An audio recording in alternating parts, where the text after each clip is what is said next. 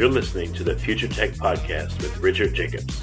Future technologies such as artificial intelligence, stem cells, 3D printing, gene editing, Bitcoin, blockchain, the microbiome, quantum computing, virtual reality, and exploring space are much closer than you might think. In fact, many early versions of these technologies are in play right now, and the companies that are using these technologies are the focus of this podcast. My goal for you, the listener, is to learn from these podcasts.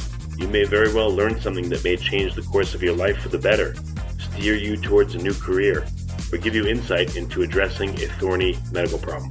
Remember, this podcast and its content is informational in nature only.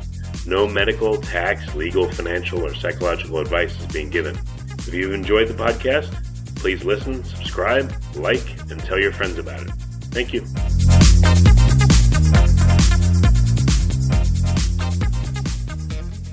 Hello, this is Richard Jacobs with the Future Tech and Future Tech Health podcasts, and I have Justin Wolford, PhD. He's the co-founder of the Max Love Project. The website is maxloveproject.org. So, Justin, thanks for coming. Thanks for having me, Rich. Yeah, I've been looking forward to talking with you guys. Can you tell me about the premise of Max Love Project? What's the foundation about?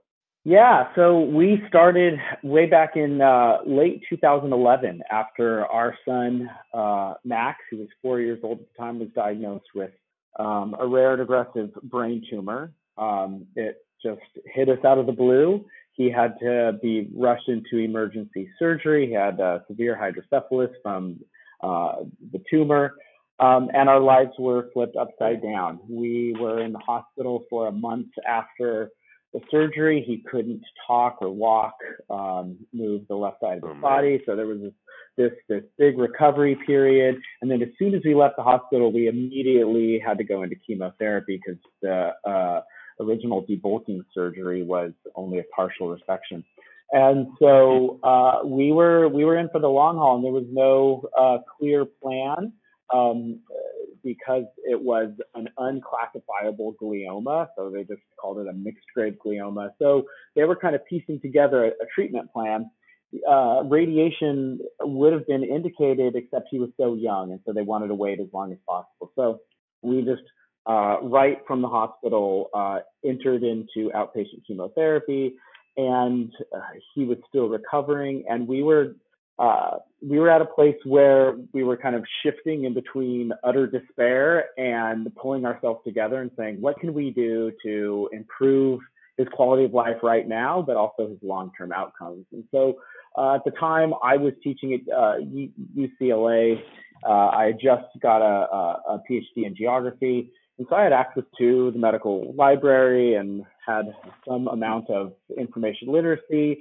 And so I started to reach out to doctors and researchers, and we were lucky that at the Children's Hospital we were at, we also had some allies there that we could start to reach out to and find out what we could do as parents outside of treatment to help our son improve his quality of life and improve his outcomes as much as possible. And so we had an appreciation for the fact that there were a lot of things we didn't know, so we wanted to take him in and let the experts do what they do. But at the end of the day, we had to take him home and feed him and put him to sleep and arrange his day. So how could we do this in a way that would improve his outcomes? So we started to find out different things that we could do. When we met other parents in outpatient infusion, we started to see that other parents had the same concerns that we did, but they didn't necessarily have the same resources or connections that we did. And so Max the Project really grew out of that. We wanted to give other families these resources, these skills, the education to make sure their kids thrive as much as possible. So what were some of the things that you discovered early on that were helpful, and how helpful were they? Yeah. Right. So we kind of stumbled into it at the beginning. When we got home from the hospital, Max couldn't sleep. If you or your listeners know anything about trying to spend the night in a hospital, you know that everything is going against having healthy, high quality sleep. And so when he got home and his dark, quiet room, he was afraid, he couldn't sleep. So Audra, my wife, went out and got a Cloud Bee Twilight Turtle. They're these plush dolls with a hard plastic cover that projects stars onto the ceiling. and it's supposed to be this soothing sleep aid. And Max immediately fell asleep, and they were fantastic for a bunch of different reasons. So we wrote to the company and we asked if we could purchase some at wholesale cost to hand out at our local hospital. And the next thing we knew, our entire garage was full of these Twilight turtles that the company donated to us. And so we started to raise money to send these turtles out to hospitals across the country. So sleep was the first thing. And when that started to happen, I dove into the literature on sleep and the immune system and sleep and recovery and brain health. And so then we really got into sleep. My wife used to be a professional cook way back when she was in college, or before she went to college when she was young. And so the next thing we did was we started holding cooking classes, really going off of a very basic template of, if we can just cook whole foods at home, it's going to be better than fast food or the food that you get in the hospital, which is still really terrible. Right, horrible, yes. Yeah, so sleep and food were the first things, and then we started to branch out from there. We found that acupuncture really improved Max's pain and his fatigue and his nausea, and so we were able to subsidize acupuncture in the hospital. Our children's hospital has an acupuncturist who's philanthropically funded. And then we got into holding exercise classes. So after that, we then built out a bigger plan as we started to collaborate further with other doctors and researchers to build what we have today, which is called the Be Super Action Plan. Be Super stands for all of the actions that parents and families can engage in at home, outside of the hospital, to improve quality of life. And we can talk about that a little bit later if you want. Yeah, what are well, if we can, what's like a basic outline of the plan? What does the acronym mean? Sure. So the acronym B is for Boost Yourself with Super Thoughts, and so we start there with families, and it really comes out of educational research of Carolyn Dweck and the growth mindset, and that we as families need to approach our child's healing and their survivorship, understanding that we have a lot within our control. There's a lot that is outside of our control, but we need to bring really a growth mindset, which is that there's a lot that we can do through practice, through skill building, to improve our kids' outcomes. Next thing is E for Eat Super Fierce Foods. And so this is the nutrition component, which we can talk about later. S is for Sleep Super Peacefully. And so this focuses on healthy sleep habits, building robust circadian rhythms. U is for Unleash Your Super Strength, and this is exercise, physical activity, building it into our daily lives. T is for Practice Super Mindfulness, and so this is really geared more towards the parents, but some of the older kids as well. Finding easy stress management techniques that we can build into the day, and then for parents, building a mindful meditation practice. And then let's see, we have the second E is for Engage Your Super Community, and this is the power of peer support, social relationships, social support, and finally R for Refresh Your Super Surroundings, which is not my wheelhouse, but we have people who help guide parents in finding good non-toxic products for the home, easy, simple steps that we can take to make our home a healthier environment. So if you rank the impact of the things you did, I know you didn't know exactly what would be the most impactful first. Is there an order in which people should enact these things in the acronym, or is it, how do you tackle such a thing? Do you do how do we tackle? Well, front, we definitely start with B. Yeah, so we definitely start with Boost Yourself with Super Thoughts, and so we start by talking about building a growth mindset. And there's a bunch of different components to this: taking small steps, setting SMART goals, specific, measurable, achievable goals. Really helping families identify their own health goals, because not every family has the same health goals. So we start with the mindset, and then everything else. We have a host of different programs. So we have a culinary medicine program that is now in 3 different hospitals: Chalk Children's Hospital of Orange County, Willett Children's Hospital of Savannah, and the University of Arizona Cancer Center. And so these culinary medicine programs, we do cooking classes, hands-on cooking classes. We do demo cooking classes. We right now are building out the second phase of a curriculum, a brand new curriculum.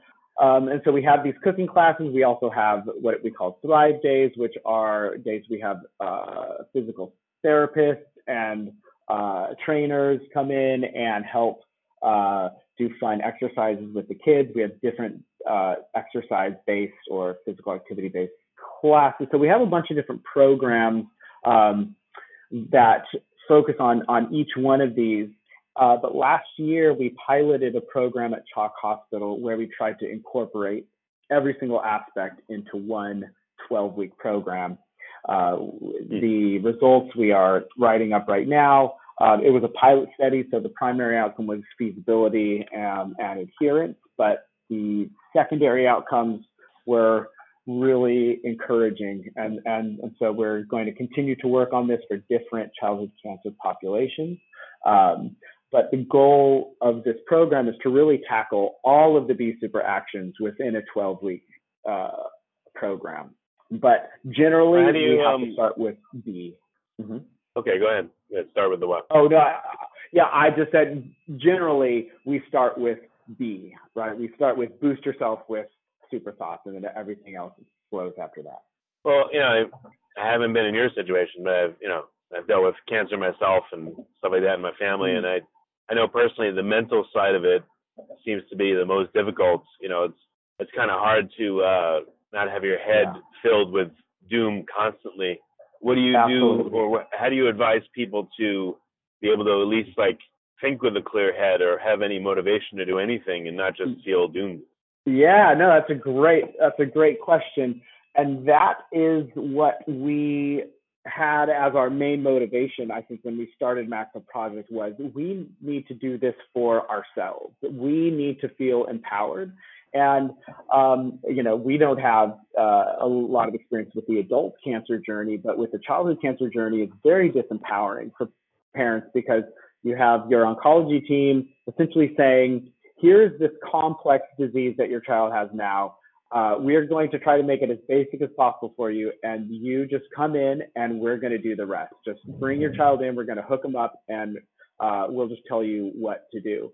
And so for parents, this is very disempowering. We come home, we have nothing to do except to worry. And so Maxwell Project really grew out of that for us in a very organic way of, well, we're not just going to come home and sit and, as you said, have a doom mindset and, with nothing to do. What are the things that we actually can do? What are the things that we can use to empower us to have the best possible outcomes? We don't know what those outcomes are, but we want to make sure that we give ourselves the best odds possible. And so everything we focus on really is to channel the anxiety, channel all of the worry and the energy that parents have into a positive direction. And so if instead of sitting around and ruminating on all of the possible doom scenarios, I'm going to now instead start to cook, right? Because cooking in our Fierce Foods way, takes a lot more work than just going to the fast food. So now you have something to pour all of that energy into. One thing, though, that we've focused on, I think, out of all the B Super actions that we have not focused on enough in the past and that we have in the last year is the mindfulness component. And so we're working with various practitioners in the Orange County area at UC Irvine and Chalk Hospital as well to really build a mindful meditation practice for parents that is going to lead them from step one all the way through building a daily 10-minute.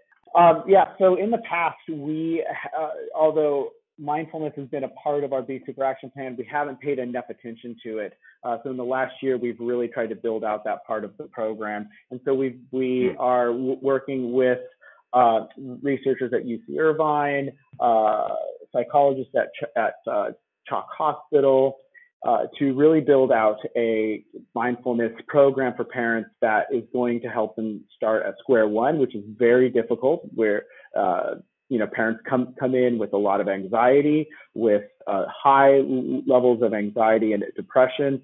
And so we want to take them from step one all the way to building a daily 10-minute meditation practice. We aren't there yet, but we are building this out. And so that, I think, is going to be a very important part of making the rest of the Be Super actions more effective. Definitely, yeah. How did you guys change as things went along? What was your mindset, at various stages, and what is it now? Yeah, absolutely. Well, one thing that we found is that our child will not make any changes that we have not already made for ourselves in our own lives. And this is something that we've taken into the Be Super plan and all of our programs, is that parents need to take care of themselves before they take care of their kids. And so if you're going to try to make a dietary change for your kid, you better have that dietary change locked down for yourself way ahead of time. And the same thing with exercise or sleep or any of these other behaviors, parents need to go first. So it has absolutely changed our lives. There's no question. Both my wife and I are way healthier today than we were back in 2011. It's every step of the way there have been massive changes, whether it's with our diet, our exercise routine, mindfulness, our attention to peer support, social support. So one big change for us was that in 2013, our Max had a relapse, and so we went on a ketogenic diet. We started a ketogenic diet a month before we did it with him, and we wanted to make sure that both my wife and I, we could do the diet, we understood it, we were fully in ketosis, we could handle the whole thing, and then we would start him on the diet. And so every step of the way, whatever he did, we would be a month or two ahead of him, and it has absolutely changed our life for the better. Yeah, it makes a lot of sense. What effect did the ketogenic diet have, by the way? What did it do for you and for Max as well? Well, for Max, I'll say it was quite an amazing result. We had a recurrence in several of the tumor sites near his brainstem in 2013, and so they wanted to do radiation, but they still wanted to hold off for as long as possible, because the longer you can hold off, the better the long-term cognitive outcomes from radiation. And so I had been researching the ketogenic diet for a bunch of families who were in Max the Project, going through our cooking classes, and they were curious about it. So I started to research it, and we were incorporating aspects of it into our cooking classes. And so in the summer of 2013, I approached our oncology team, and I said, we're going to put Max on a ketogenic diet. We would like your support, but if we don't have it, too bad. We're still going to do it. They came back. I had printed out every study I could find at the time, and gave it to them. They came back a couple weeks later, and they said that they're fully on board. And so we had a supportive oncology team. We started Max on September 1st on the diet. He had to have several surgeries related to hydrocephalus. Finally, so he was in full ketosis throughout that spring, winter, the fall, winter, and then he had 30 rounds of conventional radiation in April of 2014. He was in full ketosis at the time. The response to that was beyond what either the radiation oncologist or our regular oncologist thought was possible. All of the tumor sites responded beautifully, and we kept him on the ketogenic diet. We had testing his blood twice a day through the next winter, and then we finally let off after we just had great scans after great scans. And so then we had him on a somewhat it was a low carb, not a strict ketogenic diet, starting I guess in that spring, and then sure enough in the summer we get a scan that the tumor sites were recurring again. So he had been off the ketogenic diet for maybe 3 or 4 months. And so we knew what to do. We hit the ketogenic diet hard again, or a ketogenic diet hard again. We don't believe that there's one. So, and then we had gamma knife radiation in that fall, which is a more focused form of radiation. He was in full ketosis for that. He responded once again beautifully. We had him in ketosis for another 1.5 years, and his scans look as good. So his last scans were 4 or 5 months ago. They look as good as they ever have. He's doing great. He's in 6th grade. He's working at grade level, which for brain tumor survivors who've gone through chemotherapy and cranial radiation, their outcomes are usually really poor, and he is doing fantastic. So we have a MRI next week, and we'll see where we're at. But we haven't had him on a strict ketogenic diet in really I think since last summer. So we're crossing our fingers, and we're going to see what happens. Yeah. I'm glad he's doing well. What do you do with families where unfortunately the child eventually succumbs and passes? I mean, what does the program take them? Yeah. I mean, through the whole way, and what do you do in that case? Right. So we started a bereavement group, and this is a very, very tricky problem. There are no resources for these families, and no one really knows what to do. And we don't necessarily have the answers either. We absolutely don't have the answers. One thing that we feel has to be a part of the journey is parents coming together. And so we believe that for us, and really for every parent that goes through this, one part of healing from the trauma is to give back, is to find ways to connect with those who are new to the trauma and to give back. And so we're building a bereavement group of parents who can help each other right now. But the long-term goal is that they're going to really learn, because we have a former oncology nurse leading the group. And we want to bring in some other resources as well, but we want the group to turn into a sort of eventually a training ground for these moms to help new moms who have lost kids or new families. Unfortunately, we found that we don't get as much interaction with the dads as we would like. So much of what we do is focused around moms.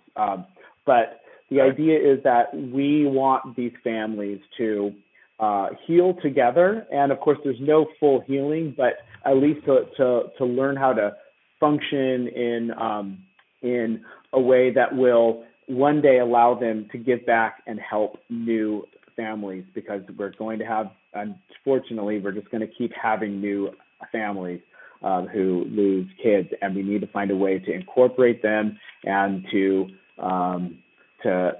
give them ways to turn this absolutely traumatic and tragic event into something that can help others. Do you find that the families will have additional children even after this happens, or will this usually stop families from having any other children? I can't say there's a pattern. I that's a good question. When I think of the families in our bereavement group, they are all different. Some have had children after they've lost their child, and some have not. So I don't see a pattern yet, and I don't think there is any literature on that. I'm pretty in tune with all new childhood cancer family studies that come out. I don't think there's any literature on that. Okay.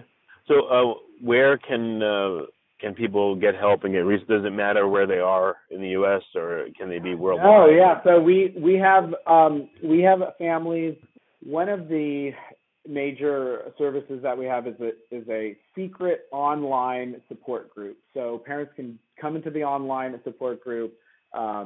It is a Facebook group, but it is a secret group. No one can see it from the outside. No one can see that you belong to it or any posts on the group. You can enter into the group by first going to our website, signing up, and then we will get parents into the group. We have parents from all across the world, from the UK, Australia, Canada, Spain, Portugal, really as long as they're comfortable speaking English. So that's the only requirement. Yes, parents can go to maxloveproject.org, and we have a family resources page where they can sign up. We also have a bunch of other educational resources on there. We have our Fierce Foods guides. We have a Be Super Kids guide. We have a ketogenic diet for cancer guide. And that's just where all of our resources can be found. We can also be found on Facebook, Twitter, Instagram. So we encourage families to connect. And how soon after a diagnosis should families connect? Should they wait a little bit and try to get their grounding, or immediately get help? I've actually done, this is part of my second dissertation. So I got a PhD in geography. I just graduated with another PhD in public health, and I did my dissertation in public health on families of childhood cancer survivors and how they seek help online. What I found was that families vary quite widely on when they're ready to seek help and use help online. And so some families right off the bat, just they get the diagnosis and within a couple of days they're online, looking to connect, looking for other parents. There are other parents who it might take 6 months or a year until they're ready to kind of accept this new diagnosis and what it's done to their lives, and then they start to reach out to connect with other parents. And then there are some parents who it's not until treatment is done that they feel like, all right, now I'm in the journey of survivorship and I want to start to reach out. So it really varies. So parents should reach out when they feel ready to. Okay, that's what I wanted to know, yeah. All right. Well, very good. So people can look at maxloveproject.org, and that's the start of the journey to find more resources about this. Absolutely. Okay. Well, Justin, I appreciate you coming.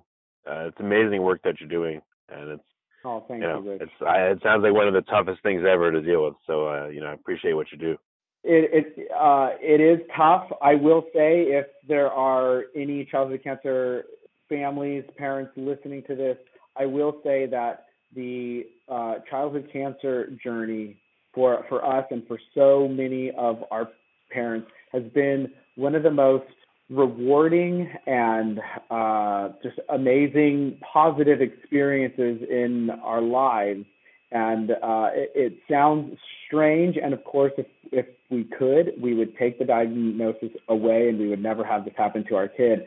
But if you're able to reach out and start connecting with other childhood cancer families, you will find the most amazing relationships. And then also you will find the strength and the energy to start to make these health changes that are going to improve your kids' outcome, but are also going to make you healthier and happier as well. So my last parting piece of advice would be to embrace the journey and reach out and connect with other families. That's great, Justin. Well, thank you for coming on the podcast. I appreciate it. Thanks, Rich.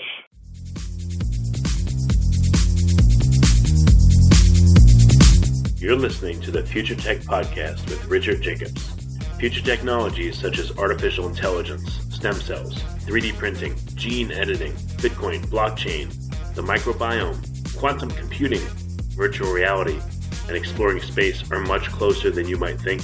In fact, many early versions of these technologies are in play right now, and the companies that are using these technologies are the focus of this podcast. My goal for you, the listener, is to learn from these podcasts.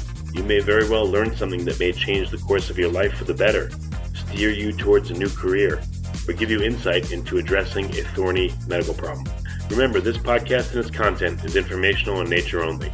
No medical, tax, legal, financial, or psychological advice is being given.